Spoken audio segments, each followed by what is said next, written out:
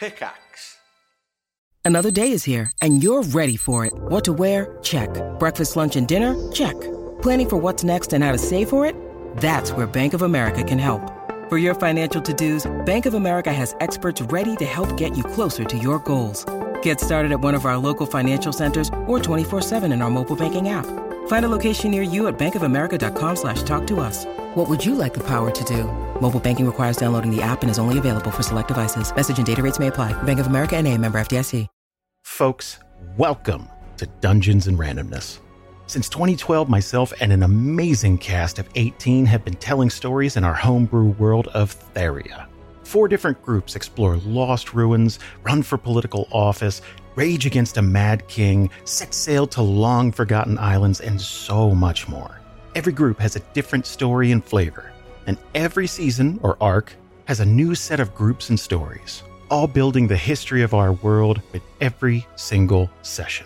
Literally hundreds of hours of stories are waiting for you as part of the Pickaxe Network. Check out Dungeons and Randomness wherever you get your podcasts, and we'll see you around the table.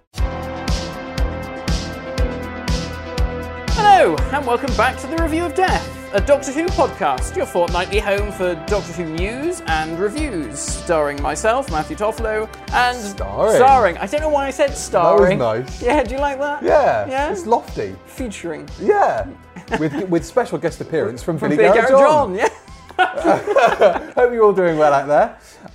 We've got a lot to talk about. We do. In this episode. There's a lot going on. So what we've decided is we're going to front load this with the Attack of the Cybermen review. Yeah. And then for those of you who don't want stuff spoiled, or even people that text you about speculation and stuff, then we can save it all for the second half. So we can wait until then. There'll be a definite cut-off where you can go, I'm peacing out, I don't want to listen to this stuff. But is there any other Doctor Who news we need to cover before we get into Attack of the Cybermen? Well, obviously season 22 has arrived on Blu-ray. Obviously, as the time of recording this, they've just come out, but by the time you guys are listening to this, it will have been out about a week. About a week, yeah.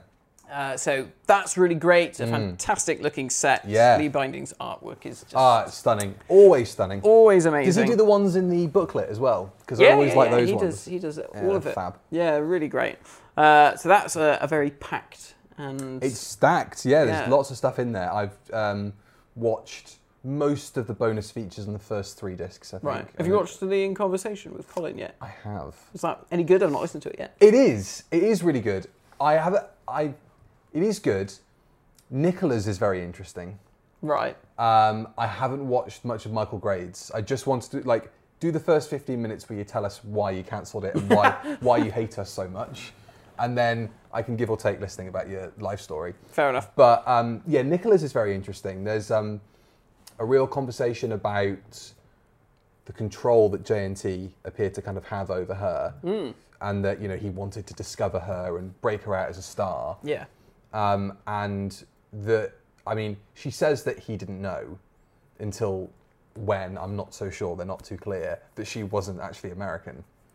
Right. Colin didn't know for a year or so that she was... How? There are a lot of moments when you watch it where you go, what is going... How on earth has that happened? It's really interesting, though. So did she audition for the part? The part was an American. So she was told, apparently, that only Americans and Canadians are being considered. So all Americans and some Canadians. Right. So that's it. There's no British people putting on accents. That's it. So when you go in there, you have to be American. And so even when she's interviewed at the time, she's got the accent and she says, "Well, I've spent a lot of time over there." And stuff, she's really trying to not lie. Because what a dreadful thing to do. Jesus. Lie to loads of people about, Because I watched the interview she did at the time for Attack of the Cybermen, so whenever that went out, what year would that have been? 85? And I thought, I wonder if she's speaking with her American accent. And it seemed like she wasn't. Yeah. So I'm guessing it just... I don't know. I think cleared. She tells a couple of stories where she spoke to John in her natural accent. Yeah. And nothing was kind of mentioned. So they all must have known. But she's under the pretense that a lot of people didn't know. Wow. But she still gets a lot of work, asking for Americans. in stuff. Yeah. So, I mean, it's a good American accent. It is. It's a very good American accent. There's a few lines where you can hear the English coming through. I think particularly in like Planet of Fire, where she's obviously just getting to grips with it. I would be more tempted to say of her though that she's like a Brit that's lived in the States for years. Then she sounds fully yanked up. Yeah. Yeah. But hey up, good on you, Nicola Bryant. Yeah. So yeah, it's a good box set. I was going to bring my beanie to add to the set now. That's obviously your now famous beanie. We should have interviewed it. I know, we should have. If you want an autograph, then send a 20 quid note in an envelope and I will send you an autograph from the beanie. Other things, we've got the 4K release of the Dalek Peter Cushing movies. Which was screened at BFI.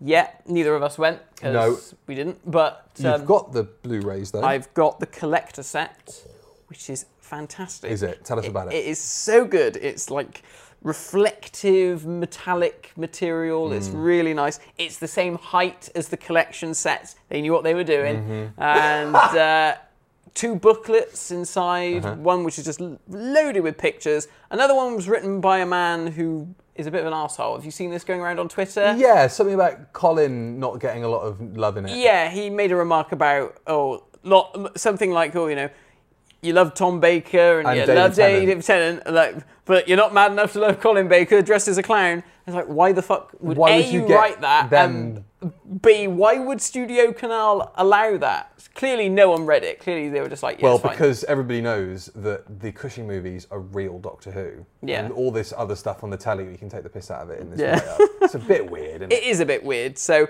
that's a bit annoying. But then it's got like some lovely art cards, lovely posters, the original one recreated, and then the new sort of cover art version, which is great as well. One, and then wouldn't a cartoon like if they did the third film Saturday as an morning cartoon. animated. Well, this is something else that came up at the BFI. Yeah. Apparently, I think was it Milton Subotsky's kids turned up with a script for an unmade third movie. Yeah. Based on The Chase. No. No. I don't think so. Is this not the one that got 2 doctors in it? Oh, yes, sorry, of course. Yeah. Yeah, 2 doctors. And Milton Subotsky wanted either Tom Baker or John Pertwee as like the older doctor. So this would have been in the 70s, this movie was tainted then? No, I think this was 80s. Oh. So it was like 86, I want to say. Bonkers. So John Pertwee or Tom Baker as the older doctor, and then any old bugger who could act as the younger doctor apparently I wonder if he saw Never Say Never Again. And it was like, well, they could be 2 Doctor Who's at the same time. You never know. Or 3, as the case may be. But he apparently liked Pertwee and Tom as the Doctor. I mean, who doesn't? And that was the plan. And it was going to be Doctor Who's Greatest Adventure. And I can't remember it was a monster movie, I think. But I don't know how that would have all worked. But I cannot wait for somebody to do an audio adaptation of that story. I wonder who will do an audio adaptation of that. That would be really cool to see, though. Yeah. Like, just to see the script and to see how it was written as is. You know? Yeah. Like, what language were they using for these doctors? Like, is it going to sound like Doctor Who? Yeah. Or twee and human? Or is it going to be slightly more, I mean, I guess it was thought of that it was canon I say canon, like canonish to this TV series, because obviously the idea of regeneration's in it. I guess it has nothing to do with the Peter Cushing films. It was purely, this is a spin-off of the Doctor Who show proper. Mad. It's weird, really weird. I mean, he had the pedigree. Maybe he thought he could talk the BBC into it. Yeah. Wow, there we go. Yeah. So that was cool. And then the only other thing I can think of that's happened is Doctor Who Redacted finished. Yes, which I haven't started or finished yet. I listened to the last episode this lunchtime, actually. And what did you think of the whole thing overall? It was fine. It was fine. Okay. I know people. Some people. You were quite high on it to start with. I thought to begin with. I thought, well, this is really good. This is a really interesting thing. Having this group of people producing this podcast, and you sort of explore the world of Doctor Who as if it was real life, listening to a podcast. So that was great. Unfortunately, it then left that sort of format and went just down the realms of this is an audio drama. Right. And which is fine, but For me, it felt too reliant on cameos and Russell T Davies Doctor Who references. Okay. And I don't know, it just sort of lost its way, I felt, a little bit. I think 10 episodes was maybe too long. I was surprised it went on for that long, to be honest. Yeah, and then I wasn't really sure what was going on at one point, and then I sort of got the gist of it, and I don't know, the resolution just felt like a fairly Doctor Who-y resolution. We'll just do this thing, and it will save the day. But it was fine. I mean, the characters were really good. I did like the 3 leads. I just don't think it needed to be as long as that, and I think it needed something else. I think the cameos just got a bit like, okay, who's in this? I literally would go to the cast list and go, who is in this week's episode? We've had Rani in this, not the Rani, we've had Rani from Sarah Jane Adventures in this episode. We've had Mr. Nightingale from Blink in this episode. We've had this character from bloody Partners in Crime. Wow. This person from Smith and Jones. Bonkers. And then, in the finale, the bloody Delta Wave augmenter was referenced. And I was like, that's a Russell thing as well, isn't it? And it's just like, Madame Vastra turns up, not played by Niamh McIntosh, which was the weirdest thing. Because they're like, you're not Madame Vastra. I know her voice. Strange. Yeah, apparently they couldn't get, I guess they just couldn't get hold of her. Wow. Why not recast the character then? Well, but they did. They recast her with somebody else. Oh, do you mean have a different character. Yeah, I don't know. They didn't. They wanted K9 as well at one point. And they replaced it with a different character. Interesting. I'm sure John Leeson was very upset because I'm sure he gutted. This is bread and butter. He couldn't do his rehearsals where he's walking around on the floor. He can't help out on audio in that same way. Yeah. There's a joke in there somewhere about John Leeson being on the floor on all floors in a studio with 3 women. But, sorry, I thought we were talking about in Doctor Who acting. You can hear some lapping in the corner of the room. John's just gone to his bowl. Sorry, everybody. So that was it was good. Jodie Whittaker was good. She turned up at the end. Yeah. Spoilers. Sounds like a Flux review. Started really, really well. Yeah. And then kind of lost its way at the end. Yeah, I think I think I would have just really rathered it be a story with a little narrative going through it, but every episode was framed as an episode of a podcast, but set within the Doctor Who world. Yeah. And what is it this week? 10 episodes though. I can see why they wanted to break out of it, but also that's the thing that made it interesting and different. Yeah. So, tricky. Because then it just felt like another audio drama. It just needed, from Big Finish Presents or whatever it is they say these days. Yeah. We love stories. No, it's not that. For the love of stories. For the love of God. Yeah, for the love of God, not another spin-off. Right. Let's talk about Attack of the Cybermen. Now. That's a very good interpretation. Thank you. So, Attack of the Cybermen. We watched it together. We did. For this, which is the first time we've done it for years. I've never done it with you. That's true. Well done. And it was contrary to popular belief. Contrary to what everybody else believes. In the comments. It's a funny story. I feel like it's one that a lot of people laden with this whole, it's too continuity heavy. Everybody who isn't a Doctor Who fan says it's too violent. There's not a lot of love for it when you say, Attack of the Cybermen. But when you actually look at individual components of it, everything works quite well in isolation. Yeah, it's one of those stories where, kind of like Revenge of the Cybermen, it's a bit of a, I don't want to say a comfort story because it's a bit too grim to be a comfort story, but it's very much so. Well, I would say it's easy viewing. It's one of those stories you can just put on and just let it wash over you. Yeah. But I watched the documentary for this, and Matthew Robinson, the director, was going, and Nicola, and I think Colin as well, they were all going on about how complicated it was. Like, there's so many layers. And I was like, it might be as complex as Colin's Doctor Who gets. Yeah. But, give them the script for Ghostlight and see how they feel. Oh my God, they wouldn't have had a clue. Yeah, it's sort of like, well, it all ties up pretty neatly. Everything makes sense. Yes. I mean, it's a slow burn, I think, is the It is a slow burn. The only thing I don't really get plot-wise about it, or that I think isn't signposted too much, and I need signposting in plots, is Halley's Comet. Seems like the only thing in that sort of... I don't see how any of that connects to this. No, so I think Halley's Comet was due to come into orbit, wasn't it, in real life? So that's why they incorporated it. Wasn't it just considered an omen of disaster?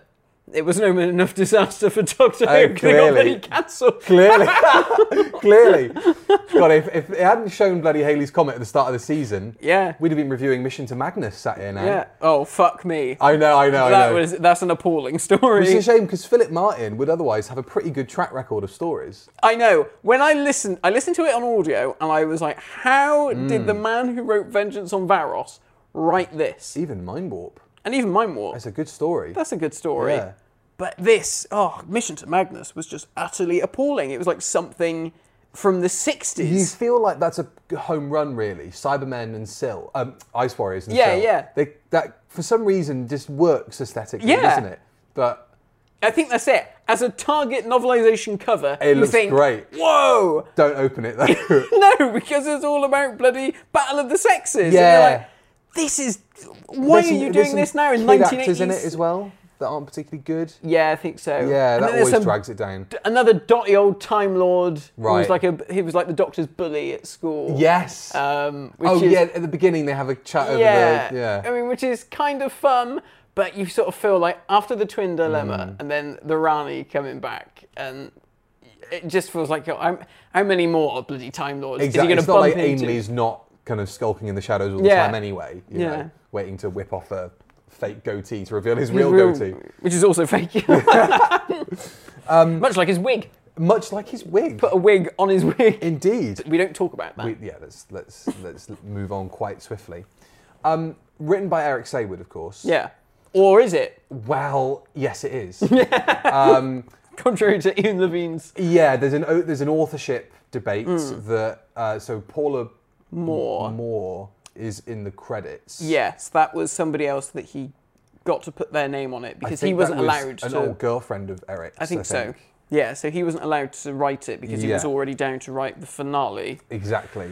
A very good story, Revelation of the Daleks. I love that. I was going to talk about this actually because Earthshock, Resurrection, Attack, Revelation. You wrote Frontios as well? Or no, that was Bidmead. He did Visitation. Visitation, thank you.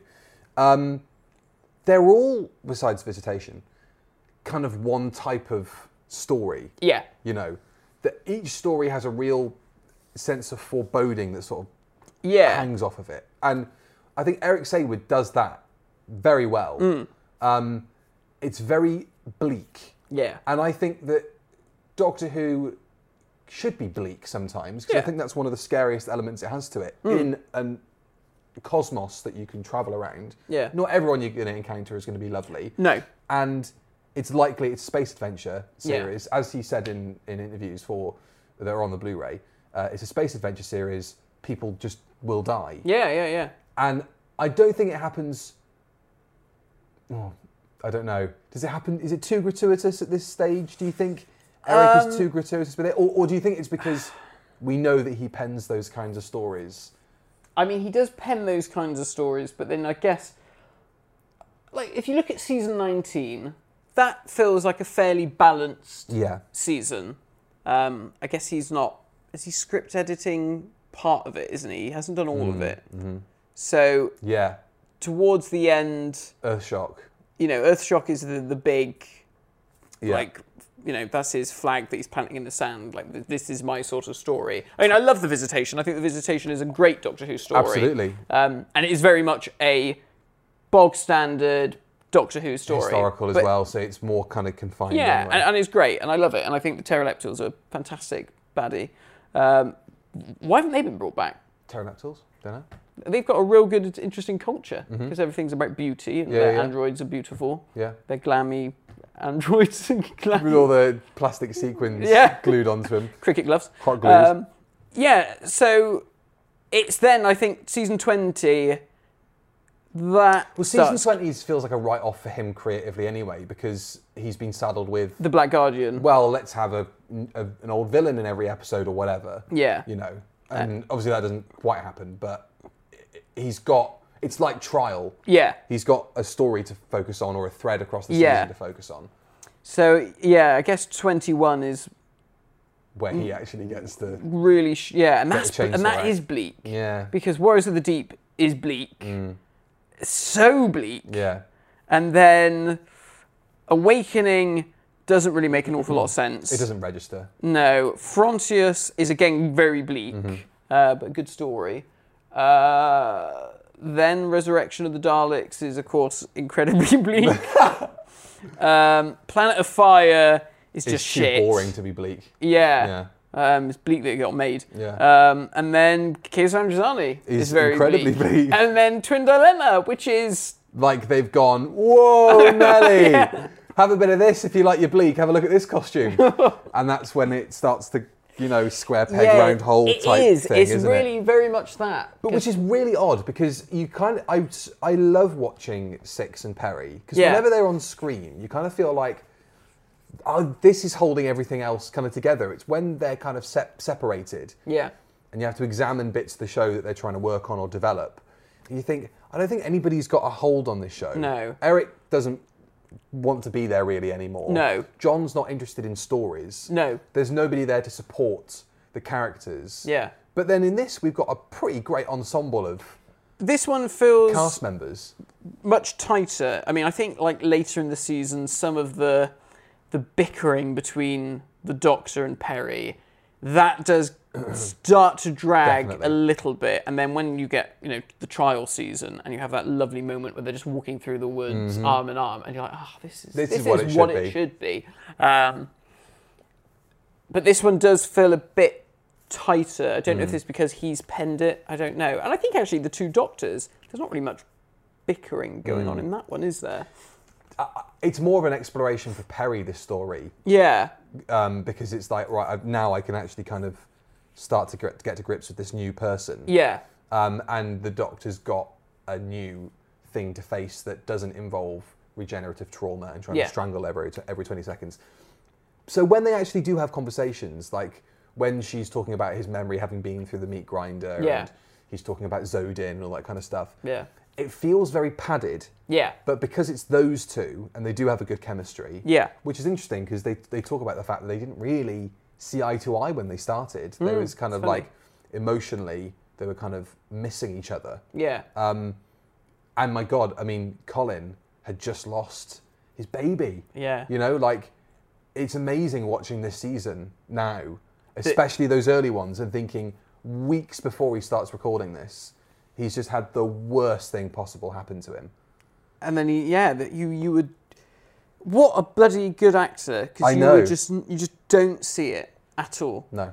Absolutely incredible. Gosh, that poor bloke. You couldn't let it register on you. No, and I guess for him, kind of like with Tom, I guess, Tom found Doctor Who an outlet for his depression, I guess, if you want to put a label on it. And I guess maybe that was the same for Colin. Unfortunately for Colin, it didn't have the longevity or that security that, he probably hoped it would be. I think Matthew Sweet kind of references that, actually, along those lines, where he says, so when the call did come, and it said, we don't want you on the show anymore, by comparison, didn't really seem that big a deal, because you've gone through this level of trauma already in your life. Yeah.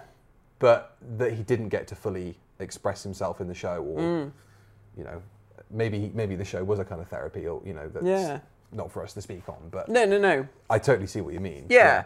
Gosh, yeah. I didn't realise it was that close. I didn't really know when that happened. His conversation with Matthew's really good. Yeah. But he goes into a lot of that, and he gives him a lot of space to talk about the death of his son, and it's really, very affecting.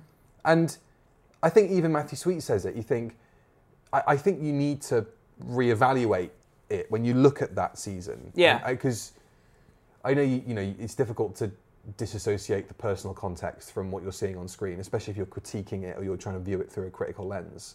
But you can't ignore that. No. And I think that it's good that people are more aware that that was happening at the time. Yeah. I think it might make people a bit kinder about that whole situation. Yeah.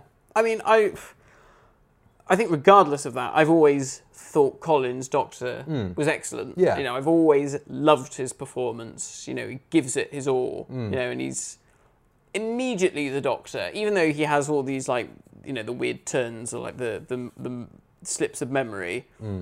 The performance is there. Yeah. And I think people see a dopey costume and therefore think dopey performance. I mean, imagine if you put David Tennant in that outfit. Yeah. How would people have reacted to David Tennant? Well, they'd have thought he was an absolute arsehole, wouldn't they? They probably thought would he still look fit, so, you know. But Even dressed like that? Yeah. Do you reckon? Oh, yeah. Yeah. Colin still looks all right in that. He's a good looking bloke. I mean, how does the costume work for you in this context? It feels all right when it's outdoors. I think under a studio environment, it's slightly different. Yeah, perhaps. I mean, I don't mind the costume. No. I do not take offence to the costume as much as some people do. Yeah. Was it the right choice? Absolutely not. It was insanity. But I think maybe the concept had legs. Definitely. Of, like, you know... 2. Yeah. The 2 big pinstripe trouser ones. But, yeah, it was just...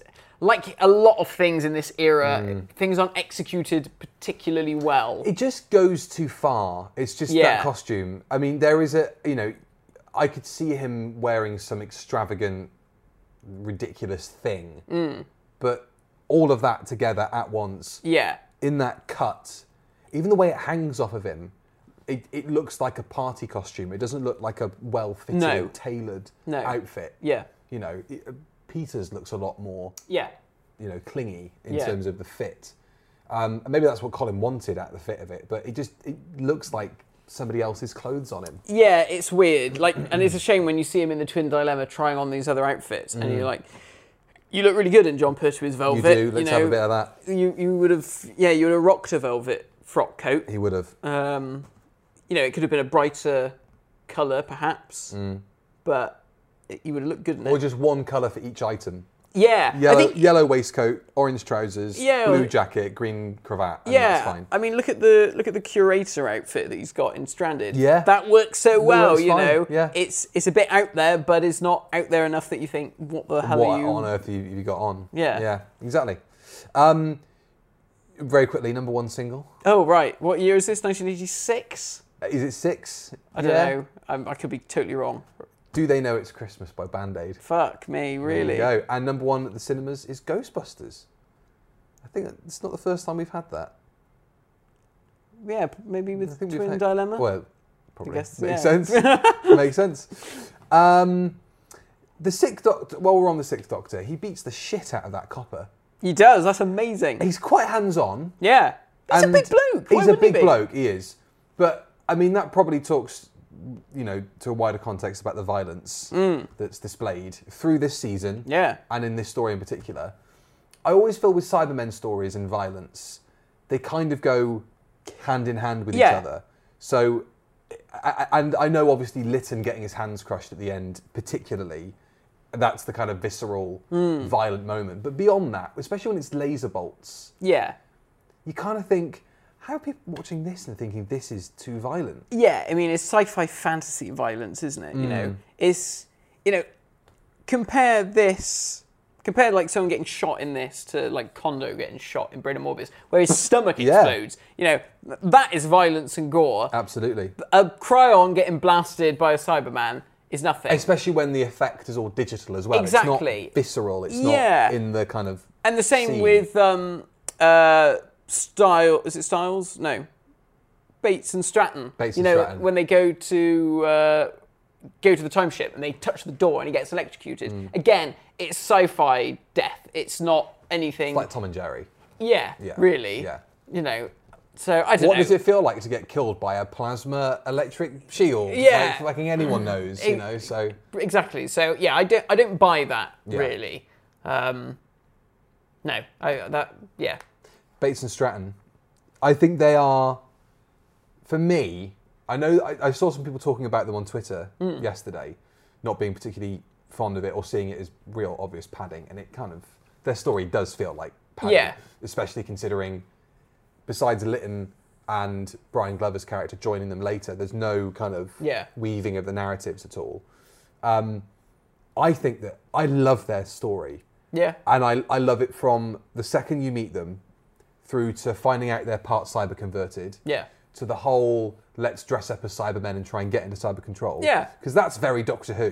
That's like putting Ian inside the Dalek. Yeah. It's so, and you can imagine trying to get away with it. And, hell, if they can do it, in bloody the new Cyberman, the latest Cyberman story, which one was that? Where Yaz and fucking... Oh yeah, Yaz gets in that whole outfit. Yeah. Yeah. Yeah. At least these were like half Cybermen already. Exactly.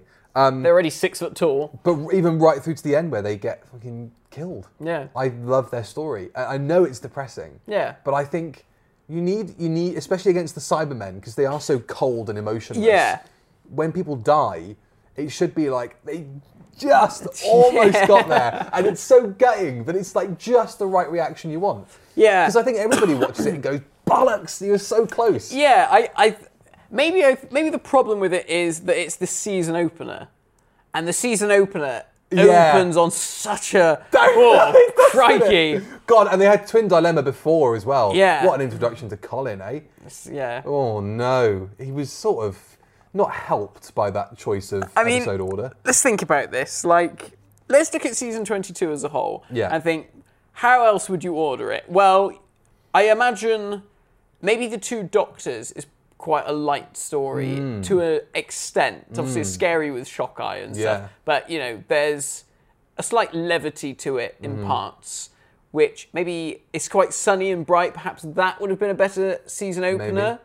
But of course, then you've got Pat Troughton in Colin's second story, which seems like a bit of a... And it opens with a different Doctor in the TARDIS as well. That's a bit weird. Time Lash is just shit. You wouldn't put it anywhere. That shouldn't have been committed to celluloid, let alone written. I think Revelation needs to be at the end. That needs to be at the end. The finale, because it feels big, doesn't it? Vengeance on Varos is also very dark, very bleak, which then just leaves us with Mark of the Rani. Which is so light. Yeah. It floats away. Yeah. You wouldn't necessarily put that as the opening story. I don't think it's all that bad actually having the Two Doctors at the front. Do you not? Because it's almost like more anticipation building up for seeing the Doctor. Yeah. I think you've got enough separation with it going from black and white to colour. So maybe Two Doctors, then Mark of the Rani. Put Time Lash on second to last so that you can wash the taste out of everybody's mouth. Wouldn't it have been ballsy if they'd have used Pat Troughton's title sequence as well for To the Doctors? Oh, that would have been great. Imagine that. Imagine tuning in whatever year it was. Or you just contain it to the space station, and the whole of part one is all in black and white, and it's all Pat and Jamie, and then it intersects with Colin, and it's all in colour. That would have been cool, wouldn't it? Oh, there's an edit that needs to happen. That would be, just a black and white edit of that first part. Yeah. All in the space station would be really cool to see. Yeah. I've got a note here, just a separate thing.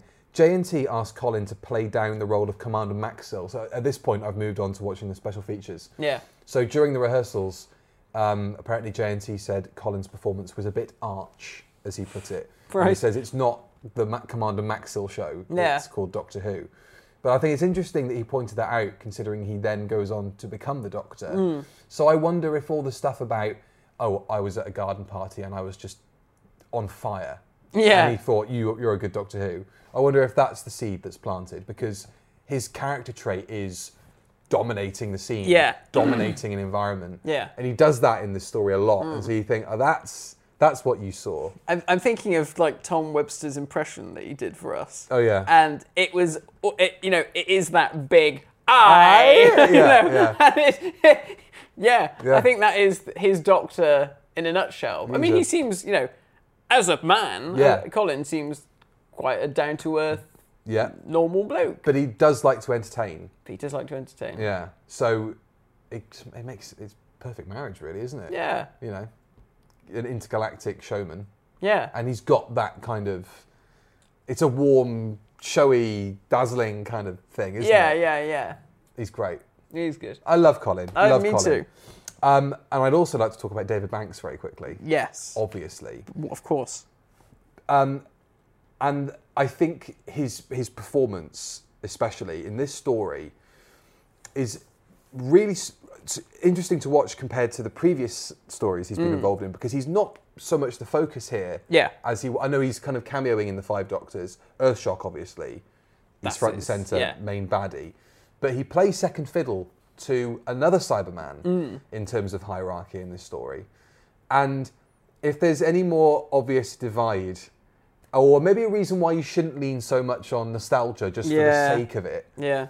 Because surely when Michael Gareth came in, they went, maybe we just get David to do it. Yeah. You know, because also, why do you have a cyber leader and a controller? Like, surely the leader at that point to most people supersedes the controller. Yeah. It doesn't matter if you're going back to Telos. And that's what Eric Sayward said. He was like, it just makes no sense. Especially, like you said, you've got David Banks, who just was so fantastic in that part.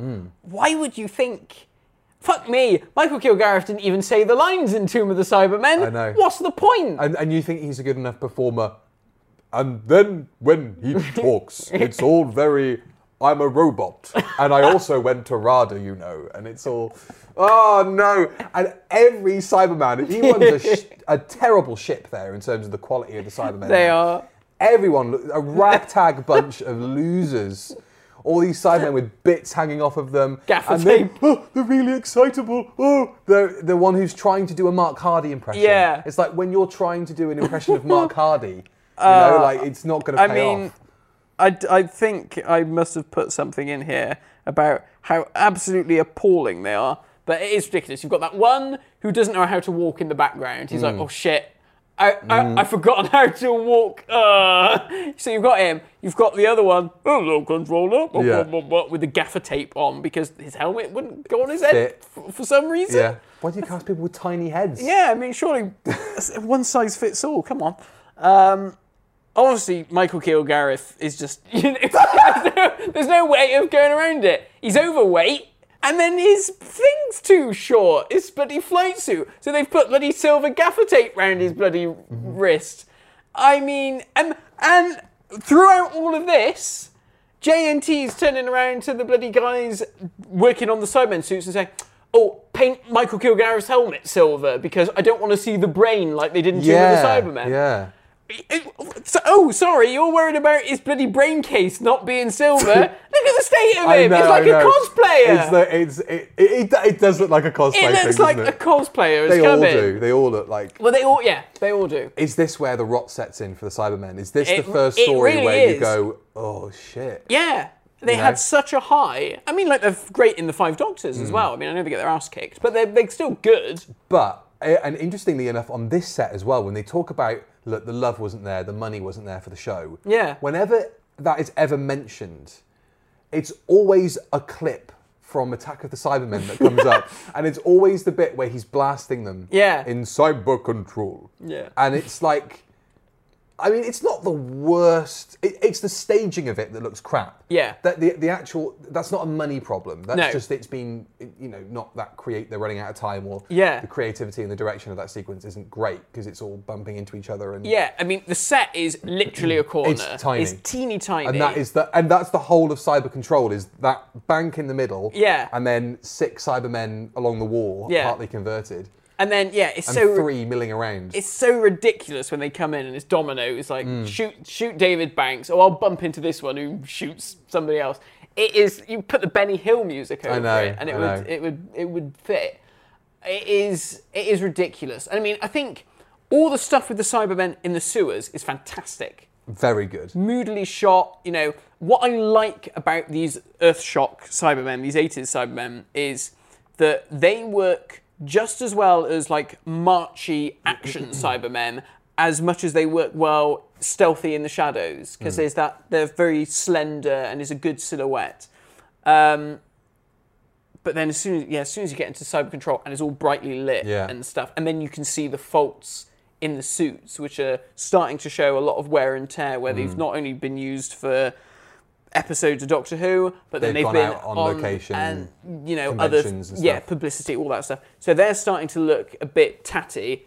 David Banks' suit looks pristine. He looks all right. Because he probably looks after it. They probably all take them home. Yeah. And he's the one that cares about his job the most. So his handles always come in shining bright and clean. Yeah. And then I do love that one that is the Cyber Lieutenant, but isn't Mark Hardy, and sounds like Mr. Blobby. Yeah. He lies, Luda. He's not to be trusted. And it's always like, you little grass. Yeah. She's trying to suck up to the Cyber Leader. Oh, Mum told me if I really impress him, I might become Cyber Leader 2 one day. Can you imagine that the sewer scenes where they see the stealth Cyberman? What the hell is it? But it's a Cyber Swan. Yeah. And it's like, well, they can't sneak up on you, can you? Exactly. And I think that's Shong. What's that? You just hear him coming, marching through shit down to the end of the sewer. Bollocks. I mean, that's the bit on the cyber controller that I've just written the cyber controller. I mean, I think, fair play to Michael Kilgore for thinking, all right, these are robotic characters, so I will try and give it a slight robotic intonation. He's doing something different, but it's not. It's very separate from everybody else. That's the trouble. Even the Cybermen that aren't as good as David Banks, they're trying to do David Banks, or they're trying to do what has happened recently. That's the trouble. Whereas he's come in and he's beep bop boop. Beep bop boop. It would have been so much better if they'd have just got David Banks as the cyber controller. Or have a cyber planner and have it be more of like a kind of a thing rather than an entity rather than a Cyberman. Exactly. But it feels like a short. It feels like David Banks drew the short straw because he wasted him. Yeah. Wasted him. So good. Poor bugger. They never know what they've got until they lose it, eh? That's They never know. Yeah. Terry Malloy. Terry Malloy is in this. Yeah. He is part of that Playing ensemble. the most unconvincing gangster. Undercover copper. He has narc written on his head. I know. He's got narc written on his head. It's so ridiculous. You know Litton's just like, for fuck's sake. He knows. He knows. He doesn't fit in with that crew at all. I mean, no. Litton is the kind of obvious outsider of that whole group, but he's the leader, and he's got, Maurice has got such an amazing, Litton is a great character. He's fantastic. One of the best characters to have come out of the show from the 80s, for sure. And so great they brought him back. They obviously saw a cachet in Litton as a character, and bringing him back here was great, and the policeman as well, and all that. But you're right. It's nice seeing Terry Malloy without prosthetics on. And, I think all of his scenes with Colin, all that humour in the sewers, you know, that works really well. That's great. And it's not, it's nothing against Terry Malloy. It's just, he just happens to, he's, everyone else, I think I said this when we watched it, you've got the bald guy, whatever his name is. Brian Glover, he's got his tough Yorkshire accent, and then you've got, that's the other bloke, that's not very... Kind of ratty looking one. They're all like that. And then you've got Terry Malloy. Hello, I'm Terry Malloy. Hello, I'm terribly well spoken. And it is... Does anybody know where I could buy some drugs? Anybody know of any crimes happening? Hello, I'm an out of work criminal, and I would like to do some crimes. Ignore the wire that's sticking out of my jacket. Where does his body go, though? I know. He gets twatted by a Cyberman in the most wonderful bit of overacting you'll ever see. He obviously... Okay, so Terry, so the contact needs to happen here because we can't really frame it well enough with the Cybermen coming in from that angle. But you need to end there. So... Can you cover that 20 feet in a really over-dramatic pirouette dance? It's a shame he's not shot. Because if he was shot, you might think, the force of the blast might have propelled him. Yeah. But a little tap on the neck, which apparently breaks his neck. It's weird. It's like more on the shoulder, but somehow it still kills him. It's great. But it's so powerful that it literally obliterates him out of existence. I assume he's taken off to the back rooms of the TARDIS so that Sixie and Perry can drop him off at Tranquil Repose. Yeah. Where he can become the great healer. I know. Whoa. I've just blown that way up right there. I'll write a faction paradox. Either that, or there's just a corpse of just rotting in the corridors. Somewhere. The Ninth Doctor opens a cupboard one day and goes, "Oh, yeah." What's that bong? The bloody tunes have gone again. Rose, it's the last time you have a curry with Mickey and then come on board, I tell you that. Oh dear. Who's Mickey? Can't mention him anymore. Oh yeah. I think that the Cryons have a part to play in this story not being that fondly remembered. It's all because it's very stick that in front of Michael Grade and he'll go, get that cancelled now. Yeah. It's the wrong part of Doctor Who to be showing off at that time, isn't it? Yeah. And Sarah Green is part of the ensemble and she doesn't add an awful lot to proceedings. We should talk about Ghostwatch. Ghostwatch, yeah, very good. Go and watch Ghostwatch if you haven't seen Ghostwatch. Yeah. It's really good. And you get to see Sarah Green playing acting Sarah Green kind of relatively well compared to this. Well, I guess that's it. I guess she's playing herself. So she is. She knows how to do that. She's just doing her job. Exactly. Really. She's just being her presenter self. Whereas, in this... That's the tricky thing. You look through Spotlight and there's very few people who come from Telos. Yeah. You go, have you at least met a Cryon? I think the other ones are good. Yeah. Like the lead one, played by someone fairly famous. I can't remember her name. That's either Rost, Threst, Varn, or Flast. One of them. One of them. Is this the one that Colin has back and forth? They have a great chemistry. Yeah. They've got a great thing happening on screen, those two. Yeah. Yeah. They're great. I like them. Sorry. I was trying to think of some ridiculous rude joke to do with Cryons and I don't know. Bit cold in here, is it, Doctor? Yeah. Ooh, frostbite on your dick. That's let's not. But let's continue talking about ice. The ice tombs of Telos. Oh, they look shit. Designed they look proper arse. Fucking flat pack furniture. They look like toilet cubicles. Oh, they are so appallingly awful. And they looked at them and looked at reference photos and said, "Oh yeah, the tombs of the Cybermen. That looks great." And then somebody went, "Let's not do the brilliant, iconic design that is still referenced." I mean, when they came back in Nightmare in Silver, the set had tombs references all over it. Yeah. Why? It's so counterintuitive. They just look like little cupboards with like doors on, and it just. What I imagine it would look like now is in New Earth. When they've got all the tanks. Yeah. So I kind of imagine that if you pan the camera around, it would just be 100 yards of nothing, and it just goes down and down and down into the planet's surface. It needed a good model shot, really. To like the Tomb of the Cybermen. I mean, obviously, I know they built a full scale-ish one, but it needed a good model shot to say this is where we are. We're not. I think that's the problem, that there's a lack of foresight that it just doesn't set up that world very well. No. It just feels like a studio. Yeah, it's very one level. Yeah. Which is odd because, there are stairs and steps and stuff. And they're shooting them low. Yeah. But it's not enough. It doesn't give you scale at all. You need, like, the start of the level below. Yeah. As part of the set that you occasionally see. Or because otherwise it just feels like, oh, okay, there's like 12... Cyber tombs, Well, I mean, there's 6 Cybermen in cyber control. They're obviously not able to convert that many at any one time. So I mean, that is something, although it's not really focused on too much, the conversion process. This is the first time we really get to see cyber conversion going on. And it looks really horrible. And it looks great, just to see these poor buggers lined up with all this stuff going on. I think that it works nowadays having it as more of a butcher, scary, knives are going to come and chop you up, like in Rise of the Cybermen, Age of Steel, because that scares kids more than assimilating or a lengthy conversion process where you're pumped full of chemicals and have your skins flayed off and all that kind of stuff. Enema. Cyber enema. Bend over. It's just... I like the stuff coming out of them. We're talking about the enemas. I like all the stuff that looks like an old PC. Those old ribbons that you connect to things and they're kind of coming out. Yeah. That looks cool.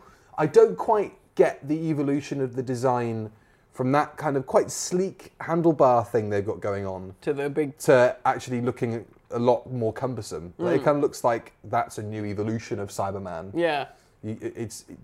If it would be nice, I guess, obviously with Bates and Stratton and the people working out on the planet's surface, you do see more of a connection to what they eventually look like post-conversion. But it would have been nice if there were just a couple more references to the eventual look in the way that they designed. Yeah. I do like all that stuff that, Lytton says about, the chemicals are affecting my brain and all that sort of stuff. So it gives you a little insight of what they're actually doing. And his voice has started to change as well. Which is cool. And he's so gaunt and withdrawn, and you kind of think at that point, it's like, okay, so the fleshy body part has been switched off. Yeah. So it's just the mechanics and the electrodes and stuff that's keeping him alive. Yeah. I think that room must stink. Yeah. It must be horrible. I wonder if they just go, that one's not worked, it's perished halfway through, and they just, like Tracy Island, they flick a switch and they just disappear into the wall. And then come back and put another one in. There we go. Connect them up. Anything else? Anything else? I mean, I don't know. Like I said... The score? I know some people moan about the score. I love it. I like it. Yeah. It's a memorable score. And it's got all the bits. It's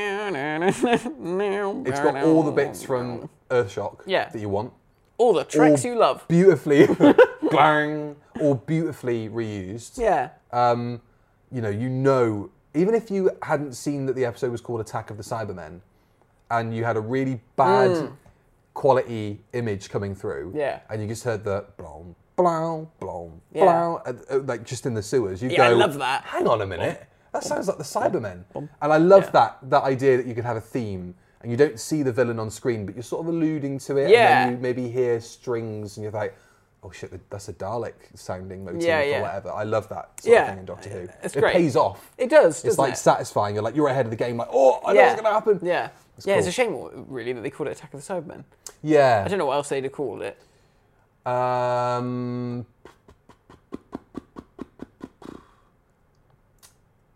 Thoroughly depressing. Thoroughly depressing. Going back to the Cryons, they were all written as men. Do you know this? Were they? Yeah, they were all written as men, and they were supposed to be like little gruff, little ice men. And then they were like, but then that would mean Nicola is the only woman in the cast. Yeah, so which happens a lot actually in this season. Yeah, and it was Matthew Robinson who went to JNT and said, why don't we cast women as the Cryons, because then you've got the femininity versus the masculinity of the Cybermen. And that's a cool contrast. And that really works. It does. I think that's a really good idea. Eric Saywood wasn't too happy about it. He didn't think it made much sense because he said he thought that the Cryons were the sort of creature that would break a nail and cry. His words, not mine. Perhaps the design of the Cryons... I think that's the problem. Yeah. If they didn't have helmets... Yeah. With those kaleidoscope things in their eyes, which I see what they're trying to do. Plastic moustaches. Exactly. But it's not... They're doing the kind of half mask thing. Yeah. But it's not like with a Draconian where it's all just one part of the thing. Yeah. It's like, so what... Do they take that off?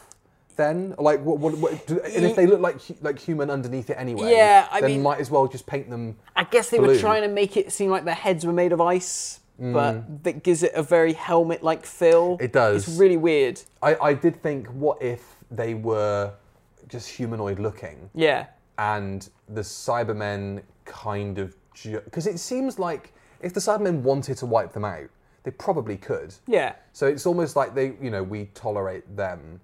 But if we see them, we kill them. But, we know they're down there, but we won't wipe them all out.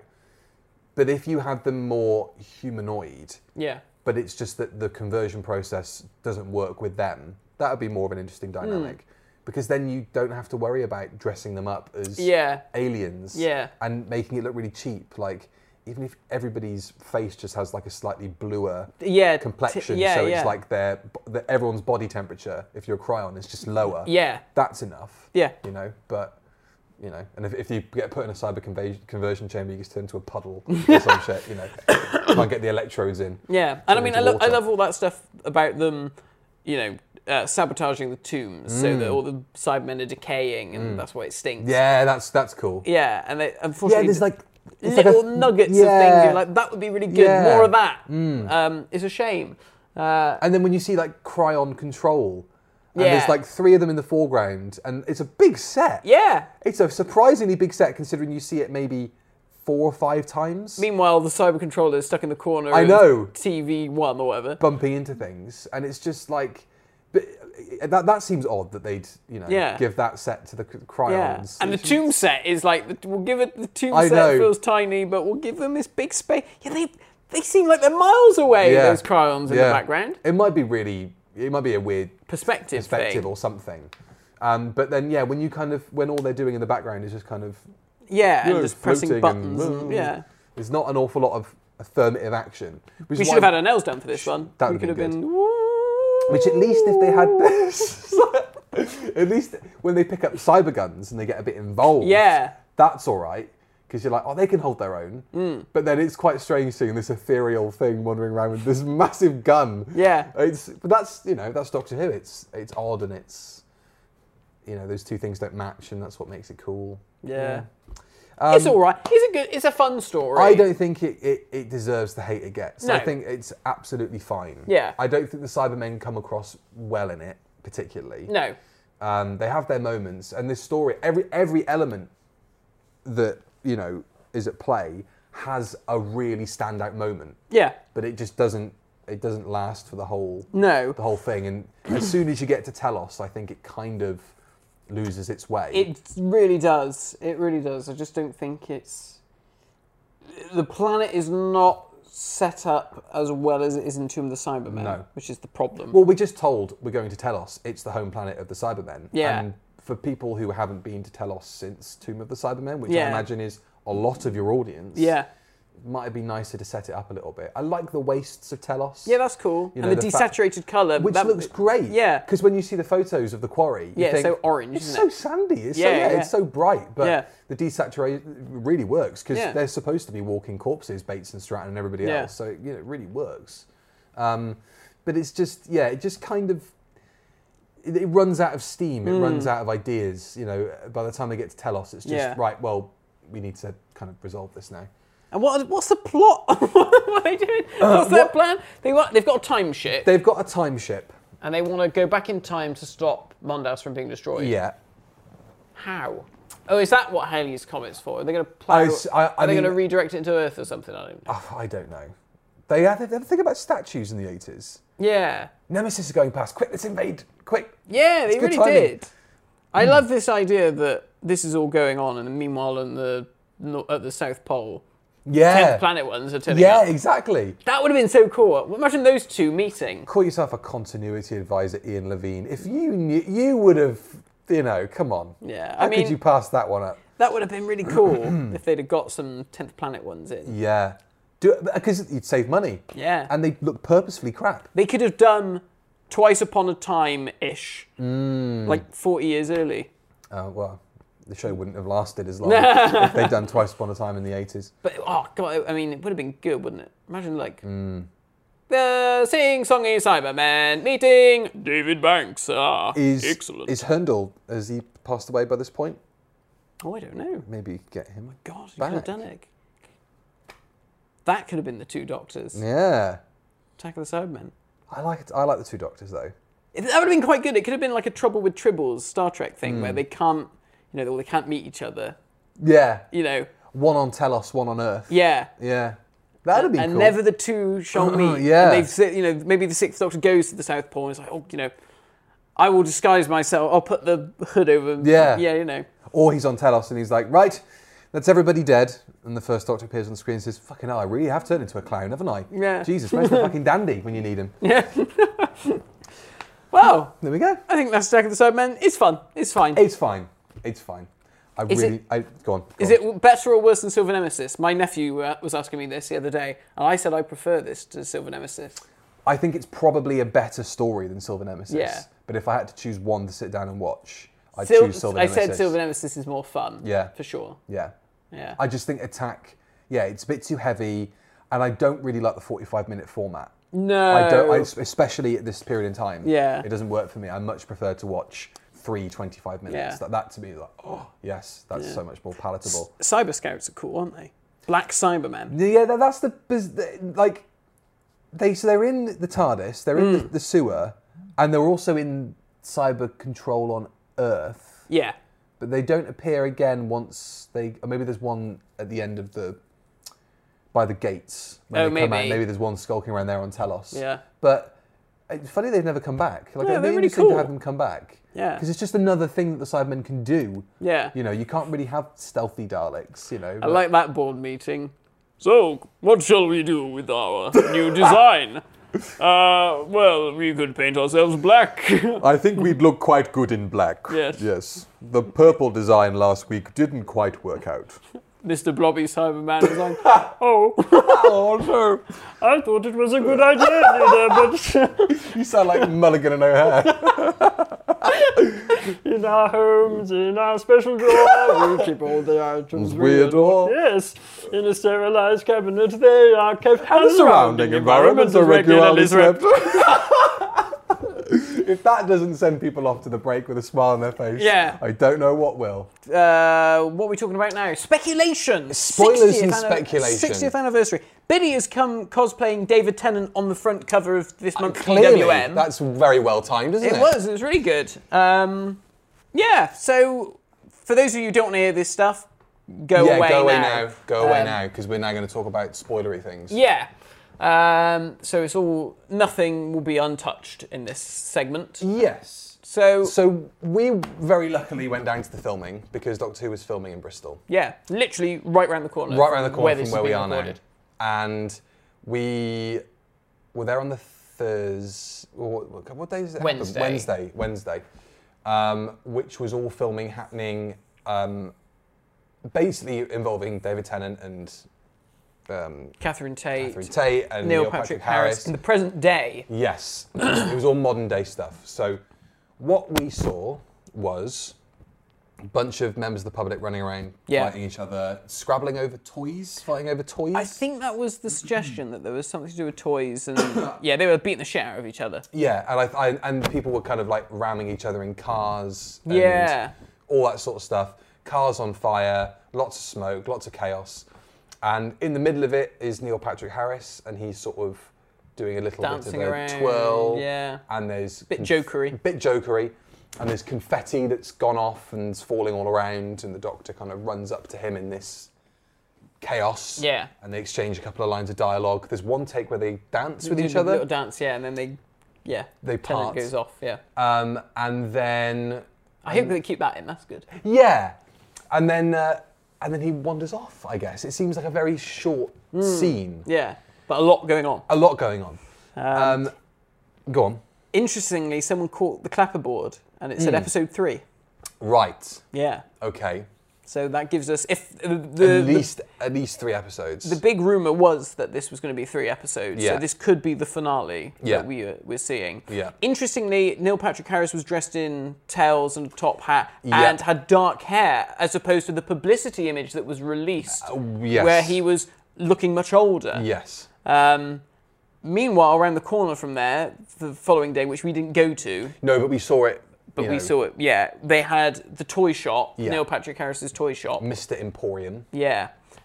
Did you see... Well, there was a sign up that said... I didn't see it there, but I saw pictures afterwards. There was a sign that said Toy Maker of the Year. Yes. But did you also see the clown face? I did see the clown face, which was clearly the clown from the Celestial Toy Maker. Very clearly. So the Celestial Toy Maker's back. Yeah, we think so. The big bad for the whole... Well...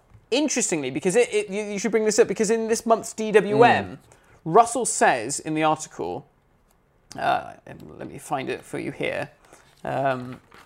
Russell says in the article, what is all this about with David Tennant coming back and Donna coming back? Is this a unseen adventure a la, Big Finish or, Missing Adventures?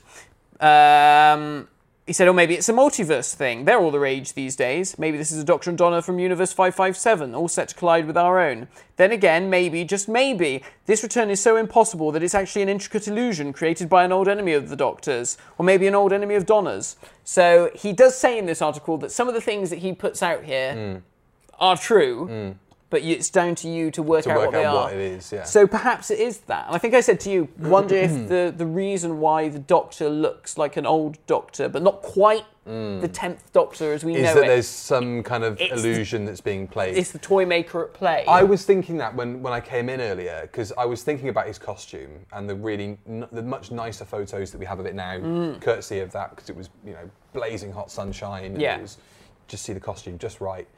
It does kind of feel like if somebody was to do a kids version of Doctor Who, and you were to dress the Doctor up, it's like the comic book colours of like Bart Simpson in the comics. It's like a slight, it's not quite right. Yeah. And it feels like there's a distinct reason for that. And if he's, I don't know, stolen Jodie's face, or made them invisible, or, I mean, obviously William Hartnell, the original intention to write him out was going to be in the Celestial Toymaker. Yes. That he would just reappear after being invisible with a completely different face, which would have maybe made the show slightly more difficult to keep bringing back constantly every 3 years with a new actor. But it kind of ties in with all this stuff of it's not quite the 14th, but it's a Doctor. Yeah. And his costume feels very Doctorish. It's like, I think it feels probably more Doctorish than his original outfit. I would agree, because it's like a costume. It's more like a costume than a guy in a suit. And it feels like, what if someone who was possibly a fan of the Doctor, and maybe that's what they're doing with the Toymaker, maybe he's like, maybe. I always wanted to be like you, sort of thing. And I always liked that one. I've been watching your exploits, and I liked this one. But I thought you were a bit drab in those pinstripes. So I thought I'd tart it up a little bit. Yeah, that's cool. There could be anything and like that. And just suits you for some reason. Something like that, yeah. I can see that. There were a couple of interesting things to kind of point out from that first bit of filming, which I wrote about in a Patreon post that I put up, which was the end of days person with the board on them. That the board said the end of times. Yeah. Which seems so pointed and specific. Yeah. And immediately in my head there and then I was like, that's the name of the episode. So I'll put a $5 down on episode 3 being called The End of Times. He also had a sign at his feet that said the end is nigh. But obviously that one is obviously the one that he's got front and centre is very it's quite on the nose, obvious, isn't it? I mean, it might be a nice little Easter egg or whatever, but then it seems quite pointed to be right in the middle of that scene. Because where they were positioned was if he was shooting at them, David and Neil Patrick Harris would have basically been either side.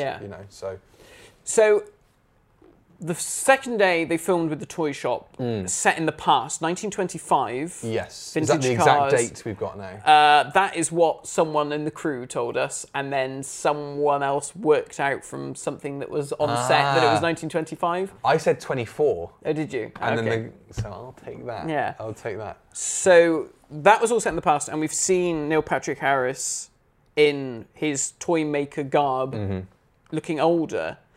I wonder if, because obviously the Celestial Toymaker is just an entity, kind of like the Great Intelligence, isn't it really? It's just a power. Yeah. I wonder if it just takes over the form of this elderly-ish Toymaker, and then it makes him younger and more vibrant and so gives him vitality, like, perhaps. Because he's very oddly made up. Yeah. I kind of thought it was a bit of a... He's covering up what wrinkles he has left, which are just natural.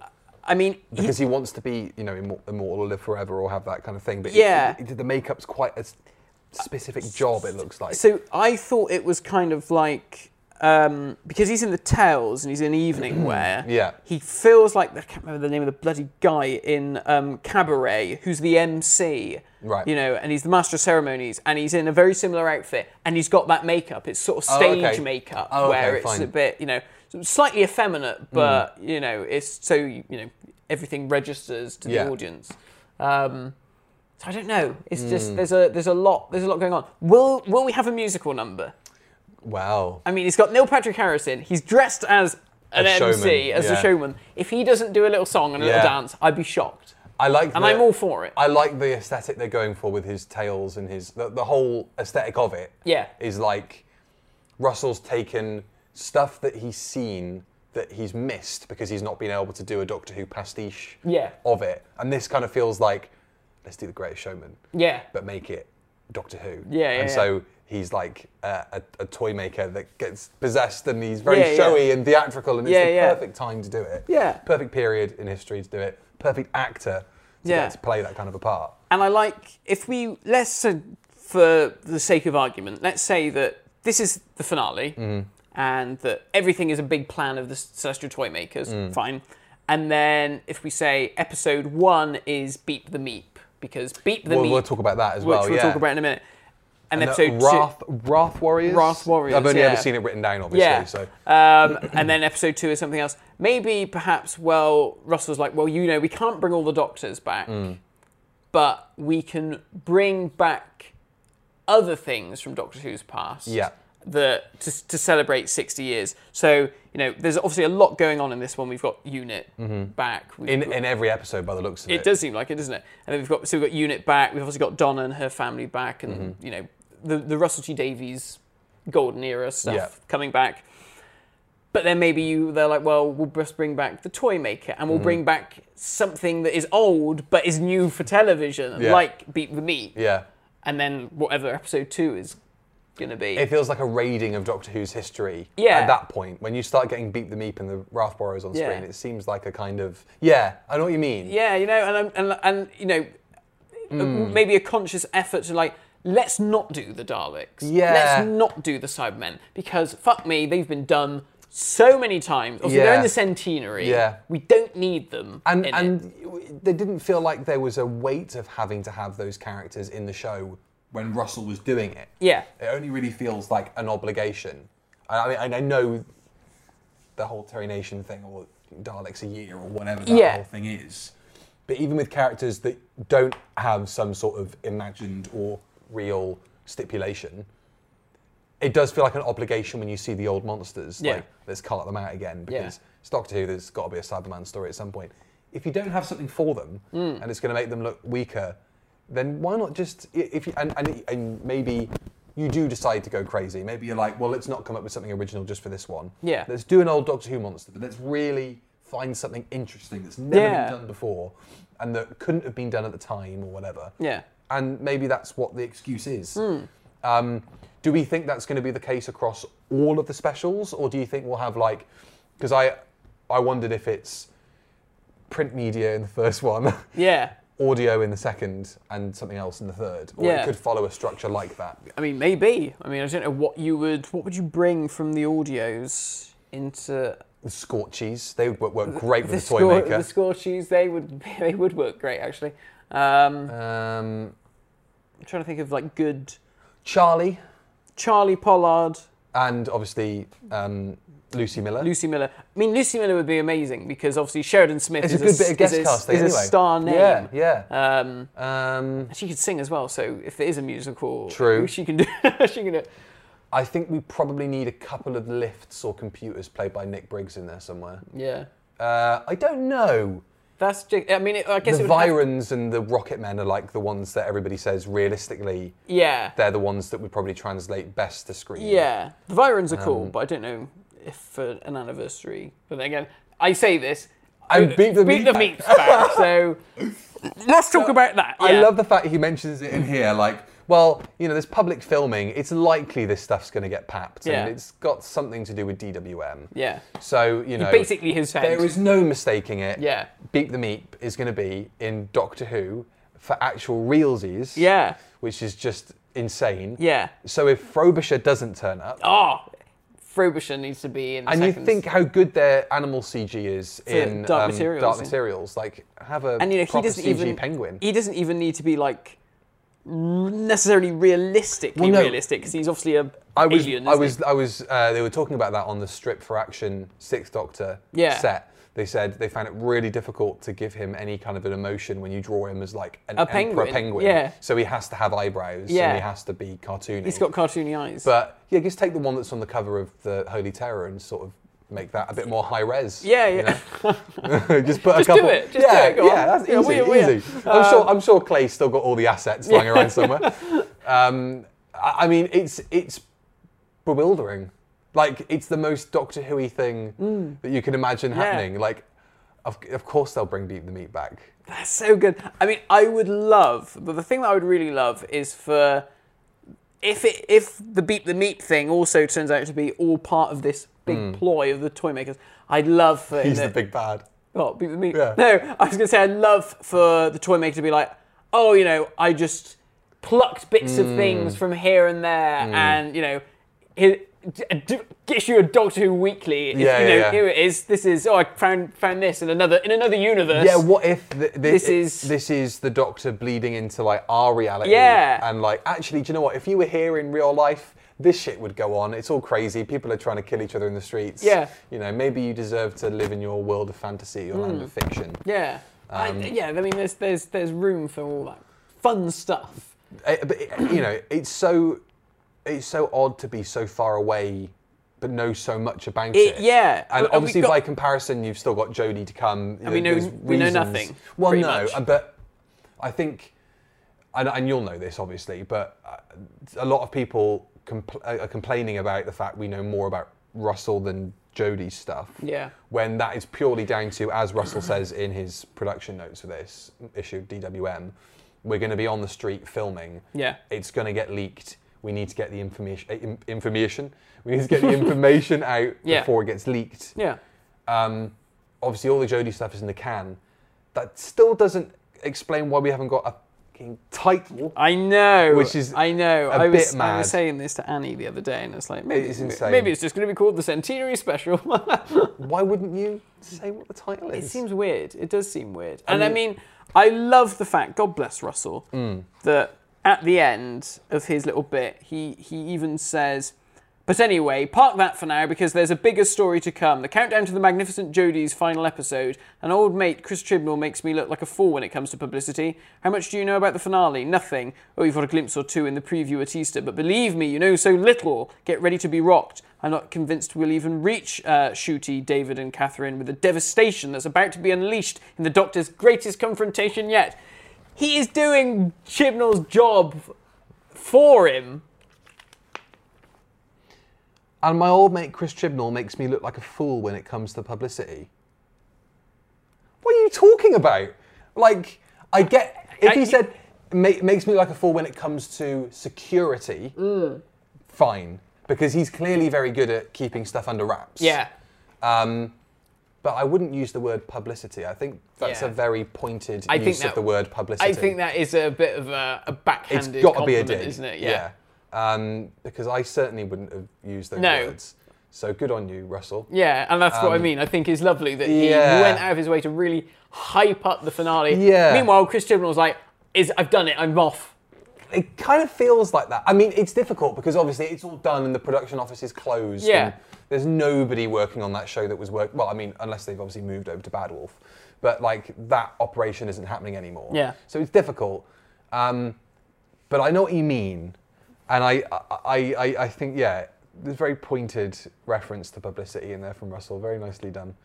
What else has come out that we can still discuss? I don't know if there's anything more. I mean, by the time this comes out, I mean, God, who knows what everybody's going to be, Paul McGann's going to be in it and all sorts. Yeah, so we can only hope. Yeah. I mean, obviously, I don't think we've talked about this, but we know that Rose is Donna's daughter. Yes.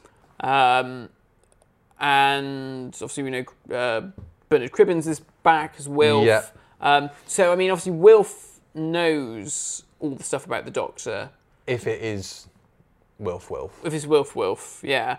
So maybe Wilf told Donna's daughter about the stories of the Doctor and Rose and all that kind of stuff. Maybe that's why she adopted the name Rose. Maybe. Like pass it down as like a kid's story. Yeah, like a little kid's story. There's a line of dialogue that got recorded. I think it's on BBC Bristol's Twitter. Oh, is this the Mel stuff? Yeah. Like, I don't think she says Mel. No. But it sounds to me like she's remarking on taking a trip in the TARDIS for the first time. Right. It kind of, like, and David says, oh, she's great, isn't she? I wondered if he was talking about the TARDIS.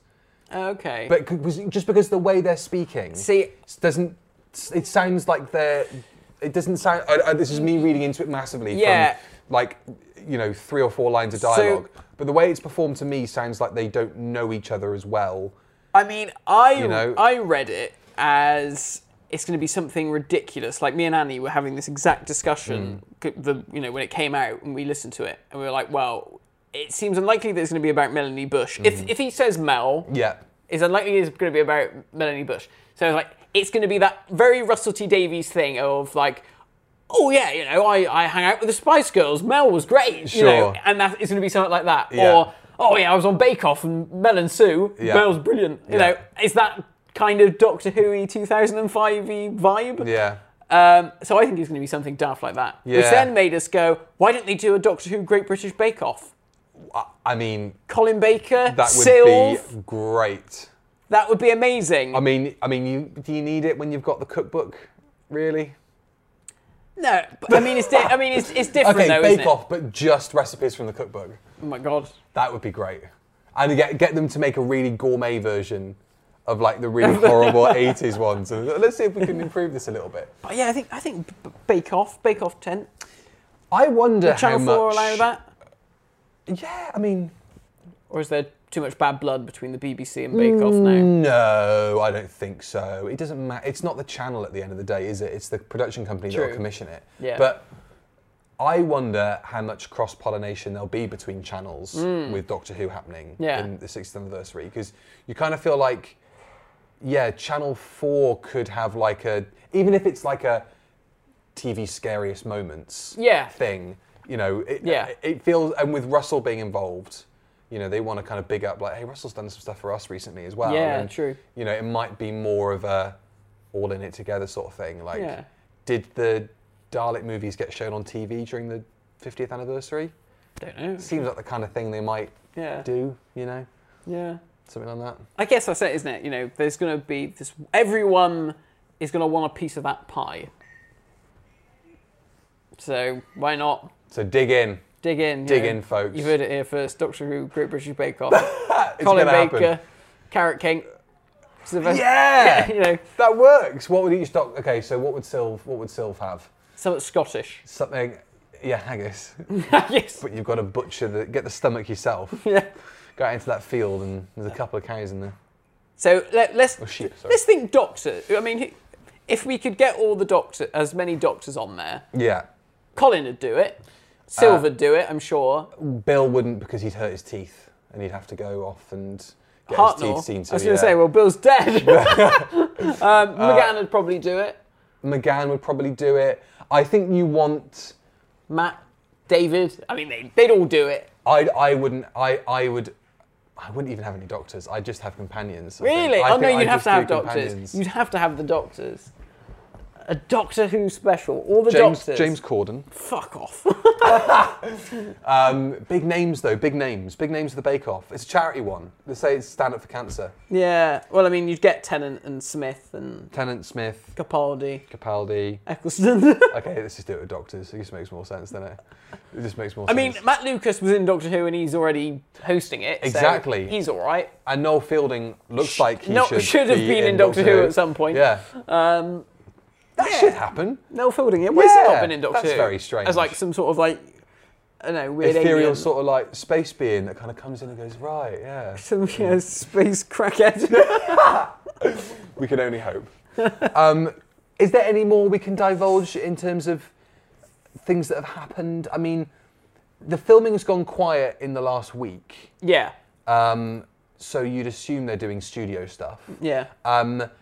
And it's all obviously been quite, apart from obviously going back in time, modern day Earth centric. Yeah. So do we think if this is episode 3, they're shooting now, it might be like how it was structured back in the day, present day, future, past? Oh, maybe. Oh, yes. So the third one is mainly set in the 1920s with occasional flash forwards and stuff. Quite possibly. Because I feel like you need like an off-world. Yeah, otherwise you're right. it's going to be very Earth-based. Oh, I like that. So maybe, I don't know, where if you were going to go somewhere recognisably Doctor Who, a planet from the show's past. Peladon. It could, yeah! I was going to say it could be as obscure as you want, but yeah, Peladon would work really well. Maybe we have a Peladon story for the 60th anniversary, episode 2. That would be really cool. Agador comes back. Yeah. That would be great. David Tennant doing Haroon. I don't want anything else now.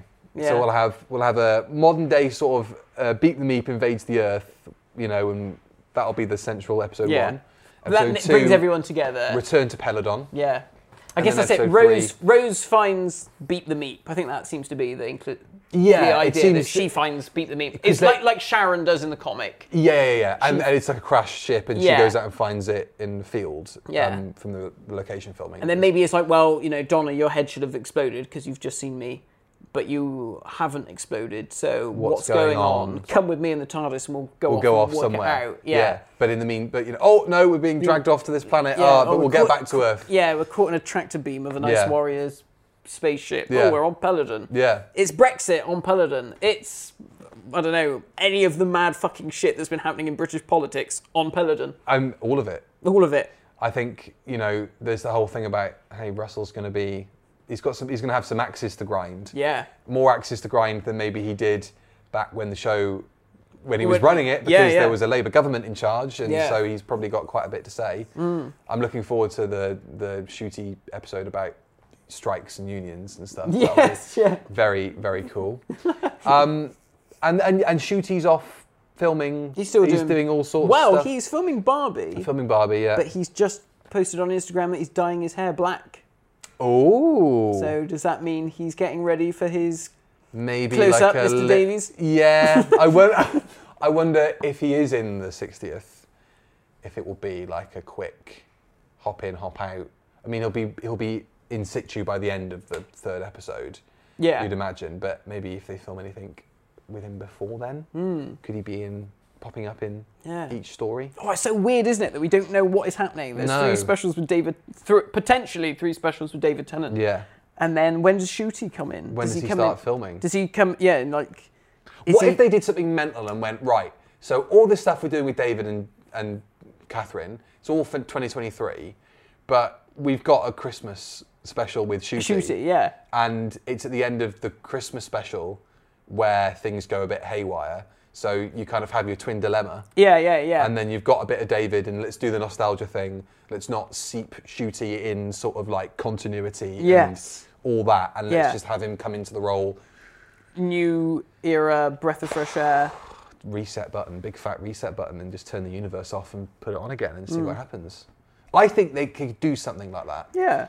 How would you feel if at the end of the 3rd episode they go, maybe you can pretend that it's all still happening back in Universe A, but what if they go, let's go to Universe B and let's do Doctor Who there and just start from scratch?